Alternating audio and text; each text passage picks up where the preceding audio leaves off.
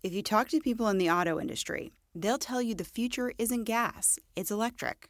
EV technology has changed a lot in the past decade. If you think about how your cell phone has changed or your computer has changed in the past decade, EVs have changed at least that much, if not more. Last year, the sale of electric vehicles increased, while the sale of gas-powered cars was stagnant.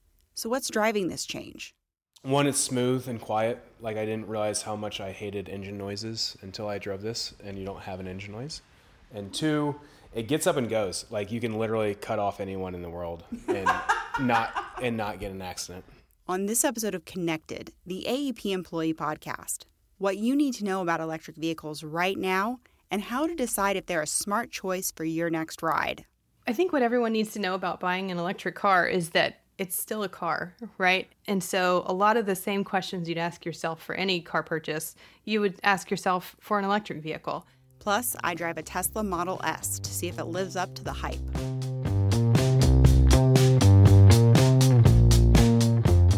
Thanks for joining us. I'm Bailey Coltice. In the next 5 years, the auto industry is on track to invest $500 billion to make the transition to electric vehicles. They're making big changes, including turning some of their most popular models from gas guzzlers into electric powerhouses. For example, Ford's releasing an all-electric version of the F-150, and Chevy's doing the same with their popular Silverado pickup truck. It's starting to look like the time to buy an electric vehicle, or at least take some time to learn a little bit more about what's driving this growth. My curiosity led me to Adrienne Janes. She's AEP's Electric Transportation Program Manager and an expert on electric vehicles. Electric vehicles are so fun to drive. After you've driven one and then you go back to a gasoline-powered vehicle, you kind of feel like you're going back in time. There are almost 40 models on the market that qualify as electric vehicles. They come in all shapes and sizes and at all different price points. Adrienne said learning about the different types of electric vehicles was a good place to start our conversation. So when people think about electric vehicles, there's really three distinct types of cars that people frequently conflate into one. The first is a hybrid, and that's like the old Priuses that have been around for a long time. They cannot plug into the wall. They have a small battery that's recharged as the car slows down, and that battery just gives the engine a little bit of a boost and makes the car more efficient. The second type of vehicle is called a plug-in hybrid, and that is a car that you can plug in. It goes about 20 to 100 miles exclusively on electricity, and then it switches to running like a hybrid where the battery is charged off the kinetic energy and it runs primarily on gasoline, but the battery just gives it a bit of a boost and makes it more efficient. So a plug-in hybrid is something like the Chevy Volt that came out a few years ago. Toyota makes a RAV4 version, Audi makes several. There are a lot of makes and models of the plug-in hybrid on the market. The third type is an all-electric vehicle, and that's really, where the bulk of my work is focused. Now, when we talk about all electric, there are quite a few on the market. That's, Tesla, obviously, all of their cars are all electric. There's too many to count. Being able to distinguish between the three types of vehicles is the first step to finding out what kind is right for you. I think what everyone needs to know about buying an electric car is that it's still a car, right? And so there's a lot of questions around it, but fundamentally, it's still a car. And so a lot of the same questions you'd ask yourself for any car purchase, you would ask yourself for an electric vehicle. These are questions like, should I buy a new or a used car? Or how much do I want to spend? But when you're buying an electric vehicle, you have to add a few more questions to the list. The two most important questions are, how many miles do you drive in a day? And do you have access to charging? The electric vehicle owners we talked to said filling up a tank is quicker than charging a battery. But they agreed that in the long run, charging their EV was easier and more convenient than filling up a tank. A big part of this ease and convenience was that they were able to charge the battery where they lived. Things also became easier once they figured out how charging fit in the schedule of their lives. And if charging didn't fit in that schedule, they had to get equipment that would allow them to charge faster. So eventually, I think electric vehicles will be good for everyone. But for where the market is right now, I think the types of people who can very easily look at an EV in their life are multi-car families. If you're a multi-car household and you live in a single-family home where you park in a driveway and there's electrical in that garage, then you're probably a pretty good candidate for an EV. Now, if you don't fit that criteria, that doesn't mean that you're not a good candidate for an EV. It just means we might have a few barriers that you need to work through, like where are you going to charge? Because I think a lot of people think that they're going to rely on that public charging network, and that's kind of a visible signal to a lot of people when they start to see electric vehicle chargers going up around their town that EVs are a viable choice for them. But really what we find is about 80 to 90% of charging happens at home in the driveway. We can't talk about electric vehicles without talking about the cost. Most people will save money when it comes to fuel. It's cheaper to fully charge a dead battery back to life than it is to fill up an empty gas tank. And maintenance costs can be cheaper, but how much you save depends on the type of vehicle you have. There are a lot fewer moving parts on an electric vehicle, and so there's just a lot less to maintain. You don't need oil changes, you don't need spark plugs, there's no timing belts to break, and so you really can save a lot of money by switching to electric vehicles. Now keep in mind, a plug-in hybrid, it's got sort of the best of both worlds where you can, travel a certain amount on gas, but you don't have to worry about the range of the battery because you've always got the gas there as a backup. However, a lot of the things I said about maintenance savings don't apply to a plug-in hybrid because they have the components both of an electric vehicle and of an internal combustion vehicle. So I say on those, you get the best of both worlds, but you also have kind of the worst of both worlds too in terms of the maintenance of the vehicle. On average, electric vehicles cost more to buy than their gas-powered counterparts. For example, a hybrid 2022 Toyota RAV4 is about $12,000 more than a normal RAV4. But Adrienne is optimistic about where those prices are headed. They have in the past been seen as primarily luxury cars, and they were, but electric vehicles are following the same path as many technologies. In the beginning, cars themselves were only a luxury item that very few people could afford. Same with air conditioners and VCRs and computers. But now that cost is coming down, we think that kind of once we get past the chip shortages and all the supply chain constraints, that soon they'll be pretty close to evenly priced at the point of sale. There are some ways to make an electric vehicle more affordable. Federal tax cuts can be available, and so can some state and local level tax cuts. You just have to do some research to find the cash. There's also an option a lot of people don't think about, and that's to buy used. So there is quite a robust used electric vehicle market because the battery technology is changing so fast. One of the most common things people do is not purchase electric vehicles, but lease them. So after 2 years, they come off lease and then they go into the used market. If you're looking for a first electric car and you don't want to spend a whole lot of money on it, a used EV can be a great option. This is what led me to my friends Caitlin and Nick. Caitlin and I work together in CorpCom. Hi, Sloan. Caitlin. Hi. Did you know I live here too? Oh, you live here too? Yeah. I didn't know. You weren't on the rundown. Exactly. They bought a 2012 Tesla Model S 4 months ago. They'd been thinking about buying an electric vehicle for a while, and when one of their vehicles got totaled, they happened to find a great deal on that Tesla. So they took the jump. I think I lucked into this car. There's no reason why I should have gotten this car for the price I got it for when I bought it, and in such good shape and by an owner that had taken care of it. They were also a good fit for an electric vehicle. The Tesla is their second car, and Nick uses it to commute from their house in the suburbs to downtown Columbus. There's a charging station near his office, and they have one in their garage.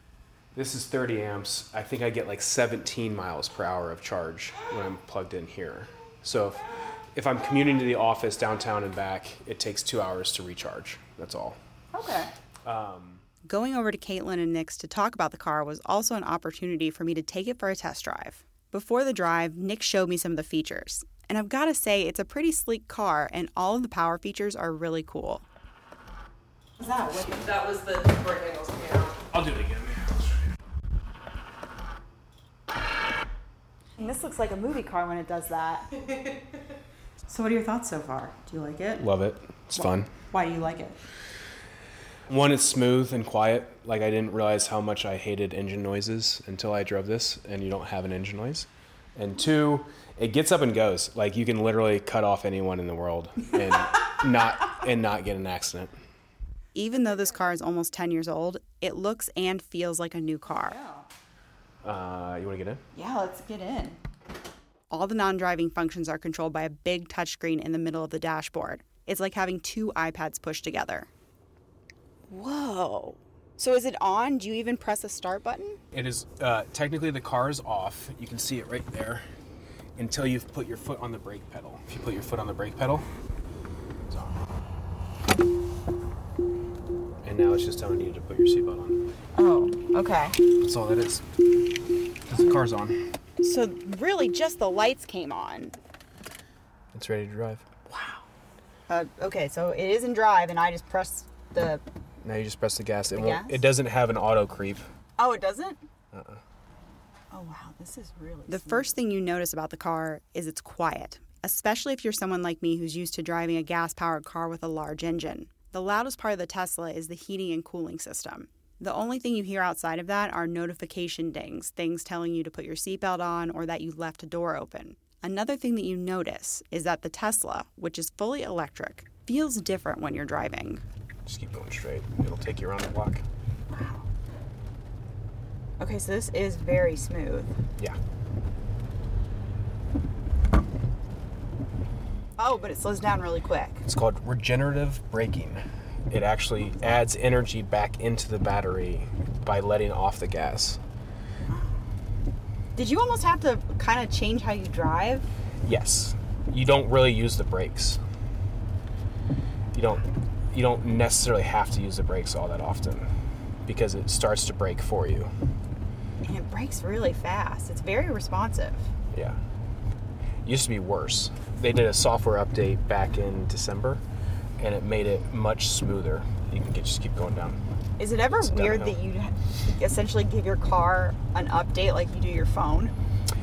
It is a little bit, like it's ready for a software update now. It'll do it tonight on Wi-Fi at 2 in the morning. It is weird, but most of it, the only big change that I've seen from it is the braking. Mm-hmm. The rest of it's kind of software, like the UI for the maps changed a little bit. A lot of it's precision stuff that you don't really notice. They just push it out to you, and there's a what's in this release like it is in any other app in your app store. Okay, we're going up the hill, a pretty steep hill now, and really the only thing I hear is the tires on the road. Like, I didn't hear an engine rev or anything like that. Really just going. Overall, Caitlin and Nick are happy about their decision to go electric. But if something happened to their other car right now, they'd still get a gas one because most of their family lives more than 2 hours away, which puts that out of range for most electric vehicles. And Nick agreed with Adrian. How much you drive plays a huge factor in the decision to buy an electric vehicle.